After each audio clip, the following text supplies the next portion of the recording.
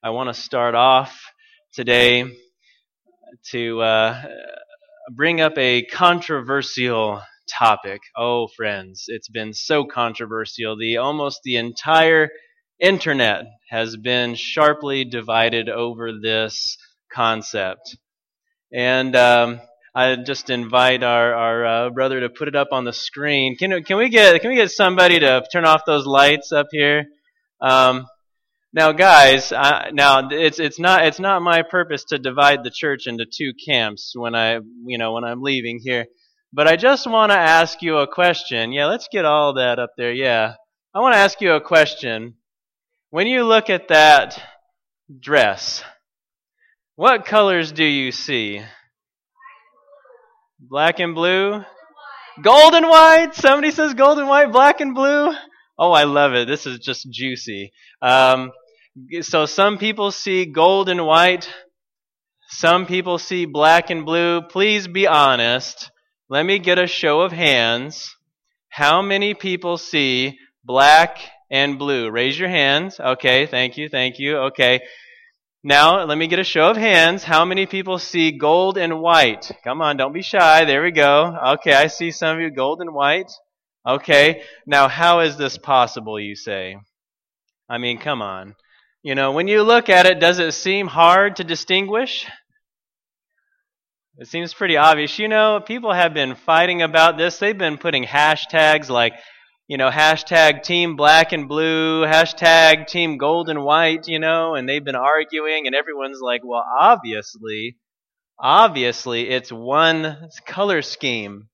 Now, I will be honest. When I first looked at this picture, I heard there was so much controversy, and I said, what's the controversy about? It doesn't really seem like it's hard to tell what colors it is. I mean, it's obviously gold and white. That's what I said when I first looked at it. I mean, it was just so clear. To me, it was gold and white. And as I looked through, I happened to find some picture from the retail, the people who sell it and make it, and then there was a picture of a clearly black and blue dress, and I said, "Oh my, Lord, is there some problem with me? What happened here?" And so it just so happens I just wanted to see, and I showed the picture to Summer, and I said, "What do you see?" And she was like, gold and white? And I was like, well, see? Okay, so it must be gold and white. And then we were sitting there looking at it, and then she said, well, when you squint your eyes, actually it kind of looks blue and black. And I was like, what? And so I squinted my eyes, and sure enough, it looked blue and black to me. And then when I opened my eyes, it didn't look as clearly gold and white anymore. And I got about that close to hyperventilating. I'll just tell you what, I was shocked. And the more I looked at it, the more it actually changed colors before my very eyes, friends. Now, don't think I'm crazy. I'm not on any substance, okay? I'm just telling you what happened. This is what occurred, and it happened the same to Summer, and we came back to it, and it looked more blue and black. And friends, when I look at it right now, I tell you it's maybe not dark. I don't know. It's still kind of weird, but I see more blue and black. Can you believe it? How does this happen? Well, since it was such a big phenomenon, the news is covering it, and they come up with all these explanations, and they say it has something to do with how your eyes and your brain work together to determine what colors you see. And the lighting for this picture just happens to be in such a degree where it exploits a very subtle difference in the way people see and perceive colors. And so some of you, the majority, were in the black and blue camp, and some of you are in the white and gold. But those of us who saw white and gold first, it just means our brains are unique. We work in a unique way, and it just takes us a time to conform to the normal way of things, right? No, I'm just joking. Okay, but go to the next picture, and you'll see it's pretty clearly black and blue.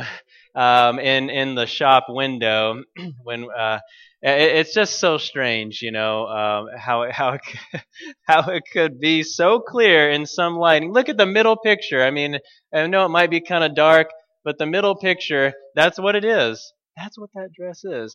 How is that possible? I mean, I'm pretty sure that everybody, if it's not too dark, you can see it's black and blue in the middle, right? I mean, it's at least dark. It's not gold and white, right? In the middle. Okay. How is this possible? Well, we can bring the lights back up now. Thank you. How is it possible? Well, I told you the science behind it. That some people see and perceive colors in different ways, and the lighting just happens to exploit this difference. Well, sometimes not only colors of dresses, because we made such a big deal. The internet made such a big deal about what the color of this dress is. So much of a big deal that people were making memes about it. We saw one last night where this someone was holding. It was a picture of this gold and white puppy, and someone said, "Boy, I sure want that black and blue puppy."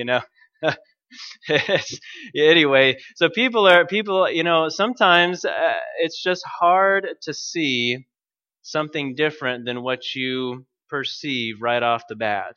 And when you look at this picture and you see gold and white or black and blue, and the other person sees it differently, you just start to think they must be crazy, because it's so obvious. What you see is what it really is. Sometimes this happens with other things in life, though, guys, and I would actually want to present to you today that this happens with very important spiritual things as well. You see, the scripture reading came from the book of Isaiah, and we're going to spend a little time in Isaiah today, but I want to spend time in chapter 6 of Isaiah. Chapter 6. This is a pretty well-known passage. You will recognize it when you see it. Isaiah chapter 6, right at the beginning, verse 1. Well-known. Isaiah 6:1. It reads, "In the year that King Uzziah died, I saw the Lord sitting on a throne high and lifted up, and the train of his robe filled the temple." And now you look at me with furrowed brow and confused thought process and say, how in the world does a dress have to do with the death of King Uzziah?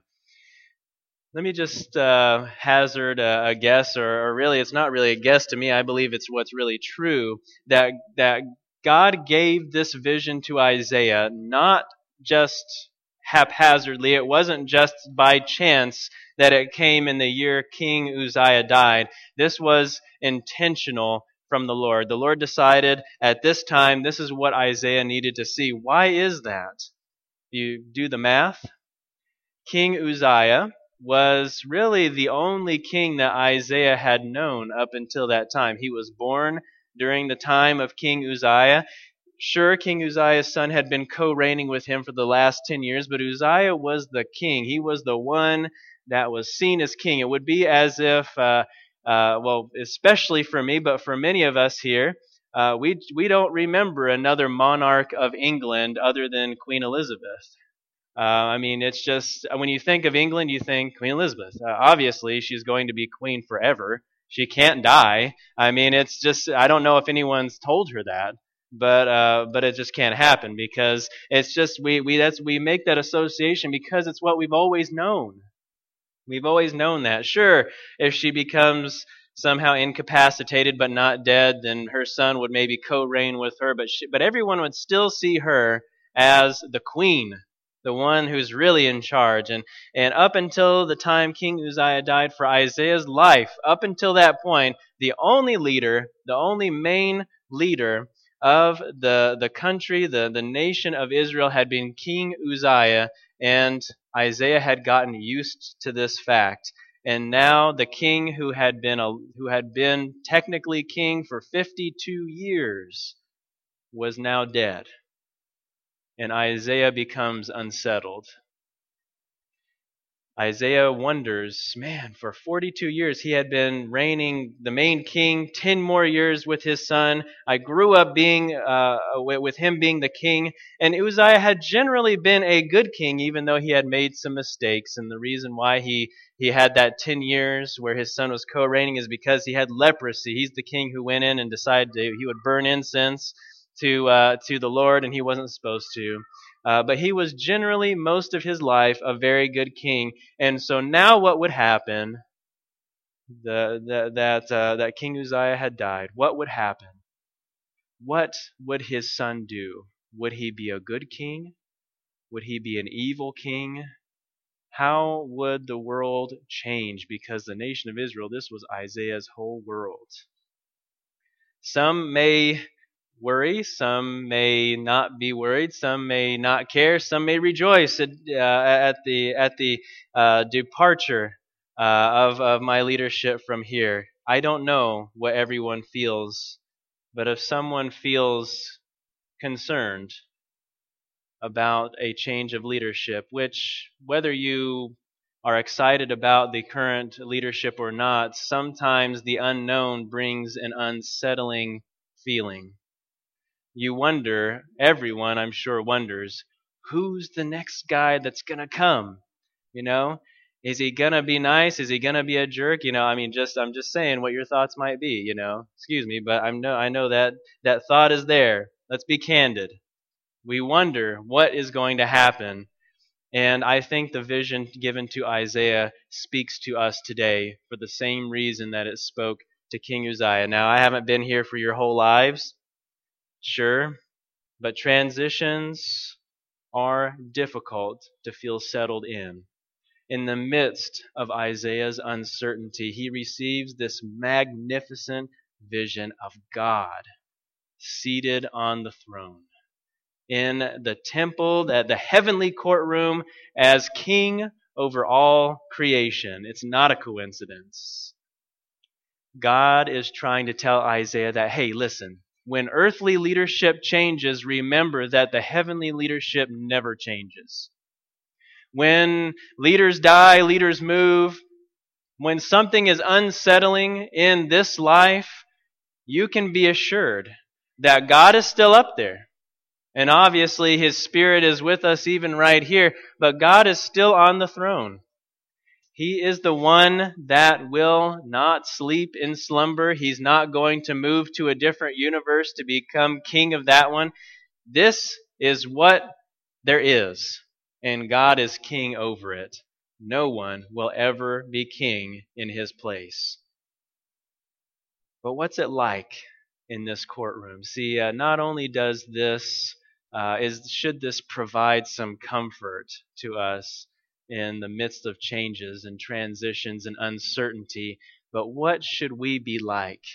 Should we just kick back and be cool with it? Or what does God call us to do? What does He call us to be? In verses 2 through 4, it shows what the courtroom of God is like. 2 through 4, it says, above the throne, stood seraphim.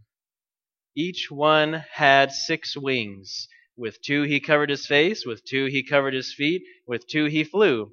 And one cried to another and said, Holy, holy, holy is the Lord of hosts. The whole earth is full of His glory. And the posts of the door were shaken by the voice of him who cried out, and the house was filled with smoke.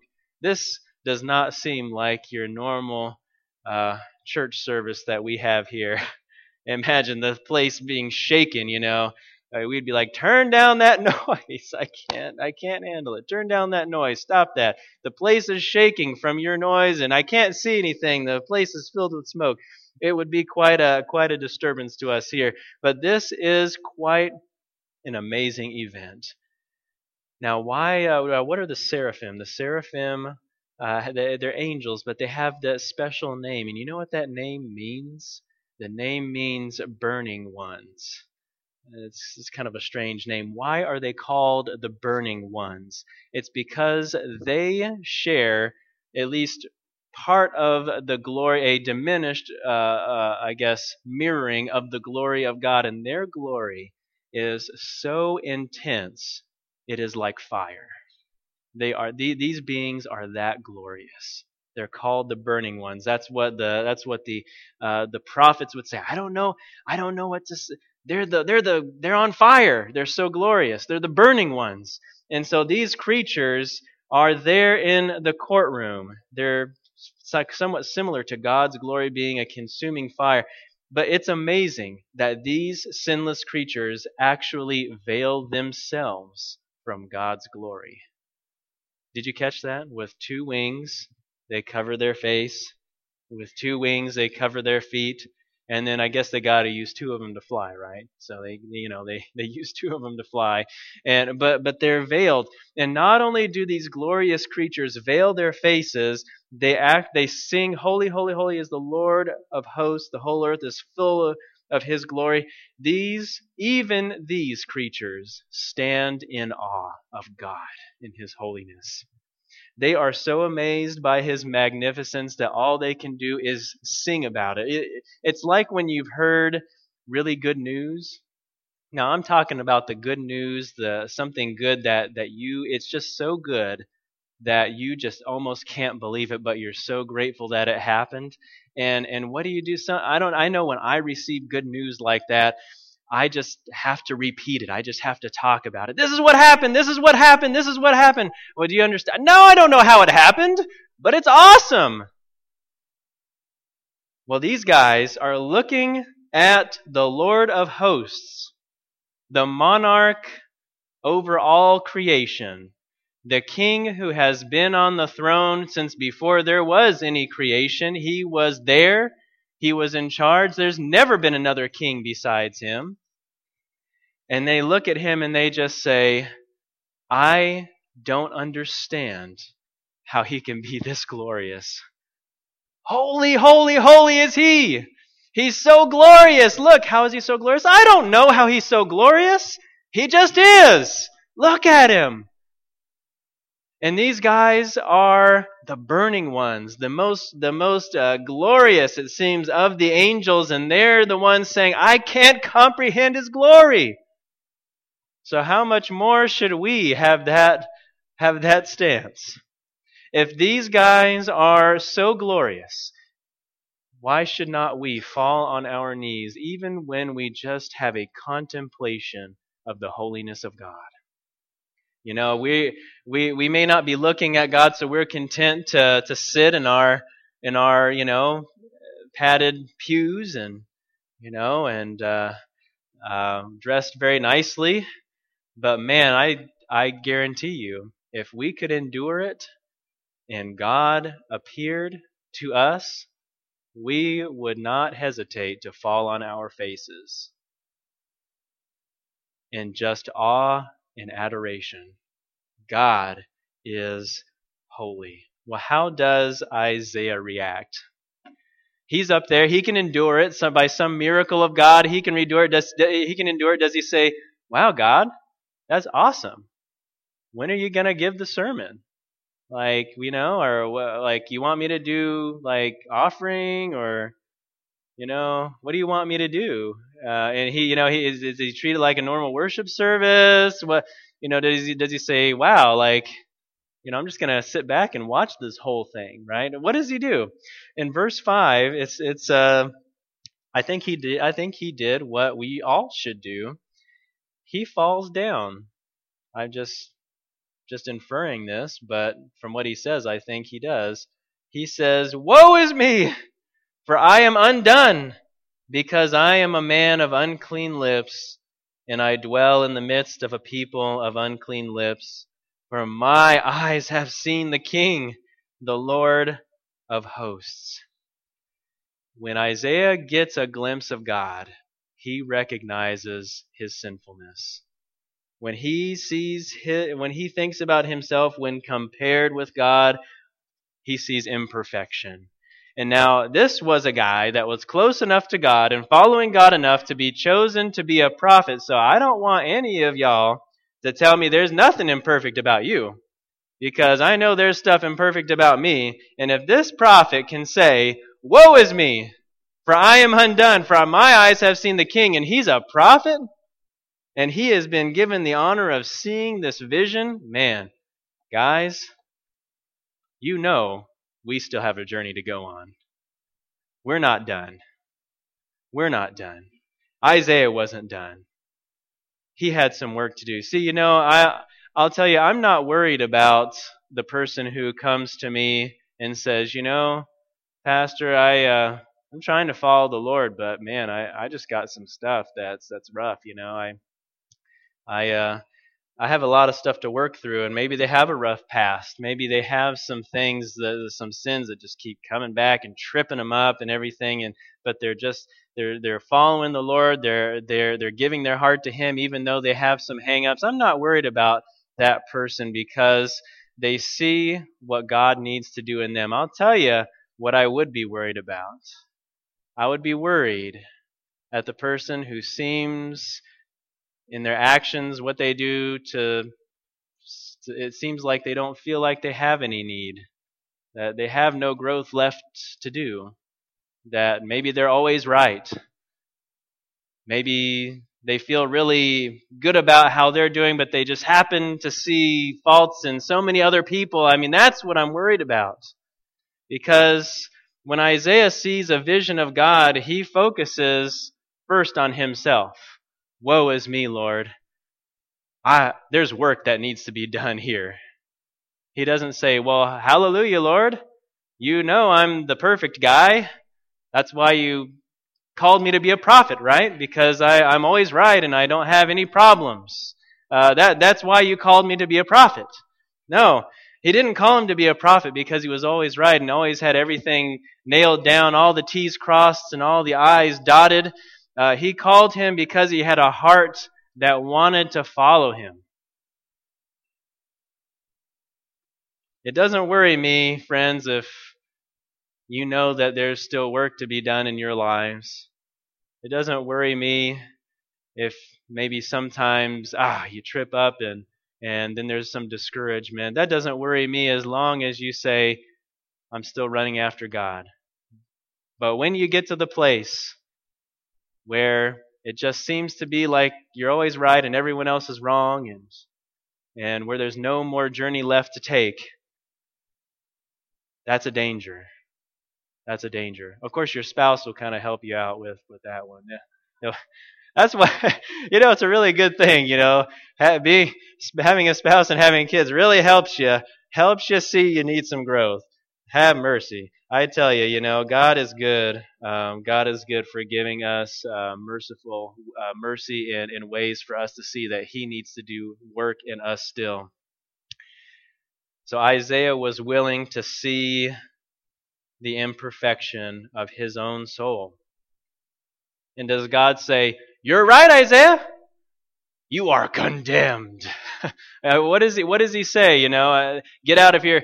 Poof, in flames. You cannot endure my glory because you're a sinful man. What does he do? He commissions one of the seraphim, these burning ones. Now, I would have been scared for one of these guys to get close to me, probably. It says in verse 6, then one of the seraphim flew to me, having in his hand a live coal, which had been taken with tongs from the altar. I just want to pause. Just want to pause. All right, hold on. So the burning one, the glorious being, goes over to the altar and he's like, whew, that's hot. Gets some tongs and gets a coal from God's altar. And then, and then he gets it in. I mean, I just want to say, why did he have to get it with tongs? I mean, maybe that's just a formality, but my goodness, that must have been some hot coals. So the seraphim goes over and gets a coal, and he comes over, and if I were Isaiah, what are you doing? When's the last time somebody's seared your lips with a hot coal? Hopefully never. Don't let them do that, by the way. It probably wouldn't feel good. But this seraphim comes over, and this is a special coal, and it says in verse 7, and he touched my mouth with it, and he said, behold, this has touched your lips. Yes, I can feel it. It burns. Your iniquity is taken away, and your sin purged. You see, not only is God on the throne of the universe in the midst of whatever change may come in this life, not only are the heavenly beings in awe of Him, not only do we see our own need and sinfulness when we get a vision of God, but God is willing and excited to purge that sin from you.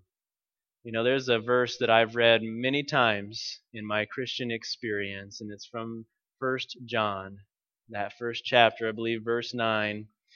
And it says, if we confess our sins, He is faithful and just to forgive us our sins. And not only that, but to cleanse us from all unrighteousness. This is that scripture enacted. The seraphim comes over and purges his iniquity. God is willing to purge my iniquity and to purge yours. Now, just because you're sitting in church and you're a member of the church doesn't mean that there's no iniquity left to be purged now. Come on, folks. We have growth that needs to happen.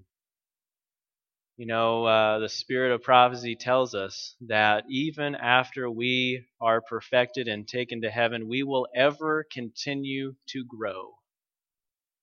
It may not be growing out of sin, but we will continue to develop and become more intelligent and stronger and have more of an understanding of who God is. There is ever going to be development.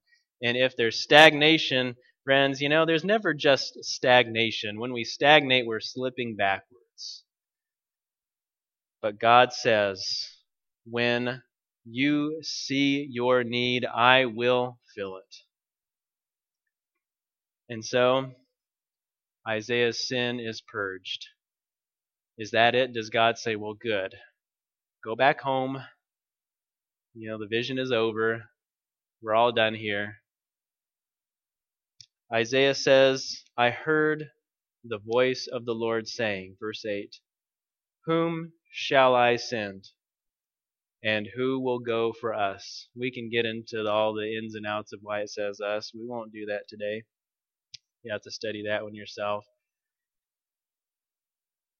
Who will go for us? Verse 8 ends saying, Isaiah finally finds his courage to say something other than, woe is me, for I am undone. And what does he say? Ooh! Ooh, ooh, ooh! Here am I! Here, I'm right here! Send me! And God, of course, you know, like, you know, if any of you worked with kids, you know, who wants to, ooh, I haven't even told you what it is yet.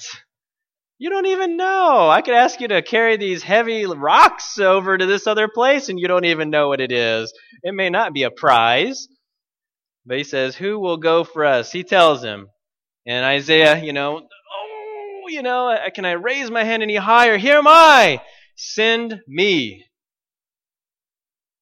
The rest of the chapter is the first part of Isaiah's mission, and Isaiah had a tough one.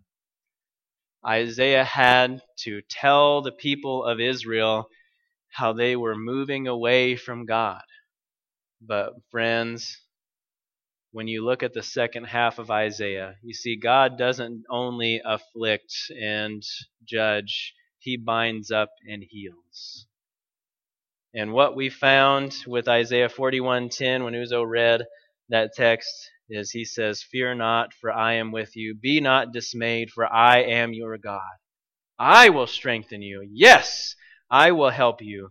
I will uphold you with my righteous right hand. God is willing to uphold His people. And so, friends, I just have to ask, I know that this is an uncertain time. I know it's an uncertain time, and it's not a welcome one for many.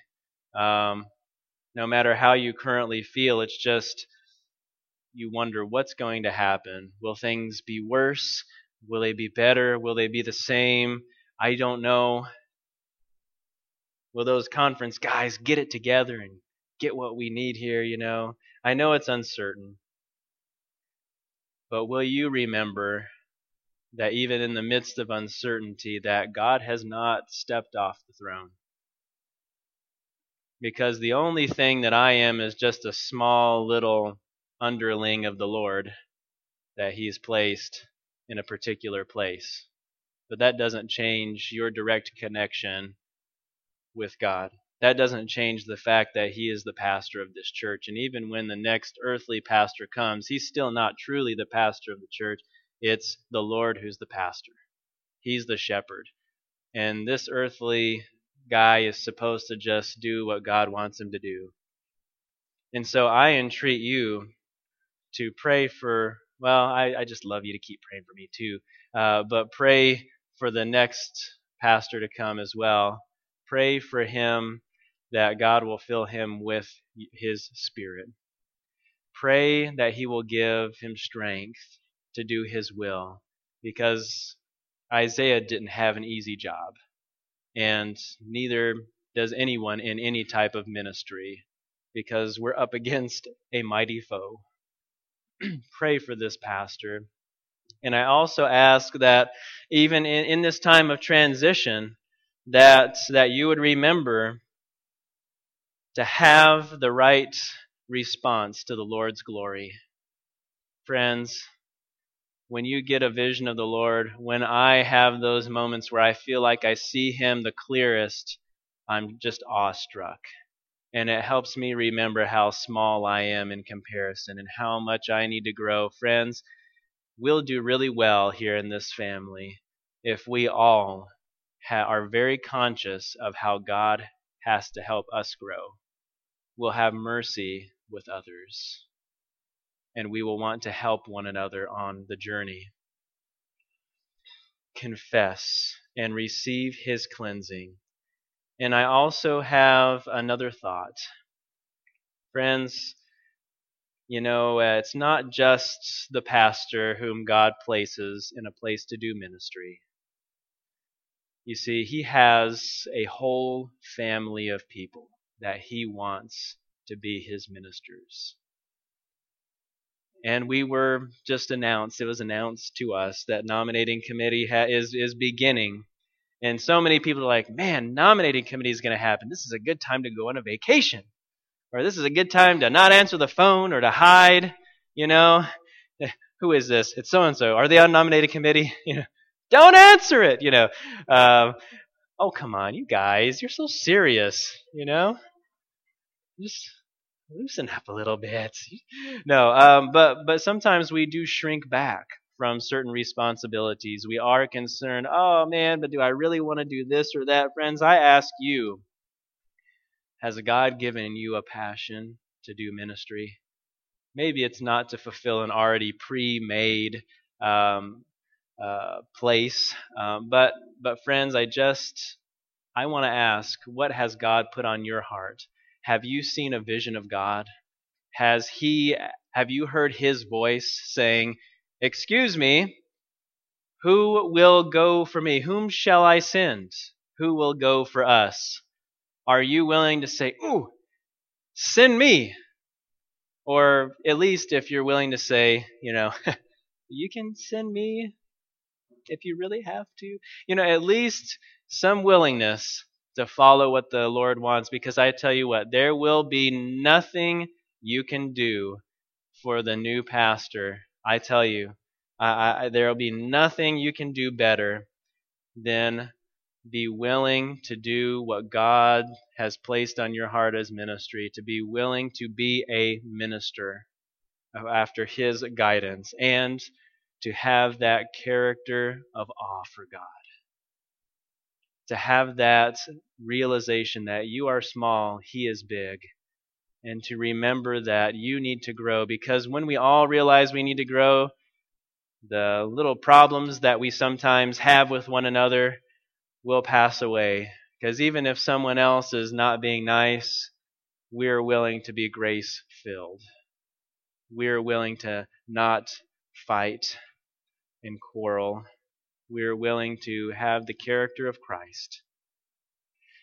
And so I ask you to remember, if you want to just, sum it up, it's and just try to remember what God is willing to do for you and what He's hoping you will respond to, is that God is always here to grow and guide you. If you just want something to remember, to hang what you've heard on, God is here to always grow and guide you. He's here to continue your growth. He's here to guide you into what you should do. He is here. You are not alone. You can always depend on Him. I think it's interesting that what Isaiah mentions is that he's a man of unclean lips and he dwells among a people of unclean lips. You know, James has something to say about that too. Our lips get us in trouble, don't they? I would say in church, if there's anything that gets us in, really, there's nothing that gets us in trouble more than our lips. Friends, I marvel at how spot on that is. I pray that we will not be a people of unclean lips, that we will be a people of grace-filled lips, that words will not cut, but support, build up, and heal. Sometimes it's hard, but it's possible if God is here to grow and to guide you. And I just want to invite our brother Rob to post one last picture up on the screen. One last picture. And I don't know if you can see that. Can you see it up there? Turn the lights off? Okay, I think somebody's doing that. So, what's on your mind, Mr. Sparrow? Well, I have this constant feeling someone has his eye on me. This is a little bit disturbing to him, I guess. I just have this constant feeling someone has his eye on me. You know, there's a song, and I'll tell you what. I tried to find that number in the hymnal. I just could not find his eyes on the sparrow. God bless you. I'm not crazy. I thought I was about that close to thinking I was crazy. His eye is on the sparrow. I know He watches me. You know, we have a lot of examples where God's eye is on even the smallest of creatures. And I hope you know that if His eye is on the sparrow, if He knows when it falls or when it needs food, that He is here and He has His eye on you. You will not falter and fail as long as your hope is in the Lord. So I want to send you off with this assurance that God is here to grow and to guide you, this church. And we love you, Summer Mikhail and I, we love you. We look forward to when we will be able to see you again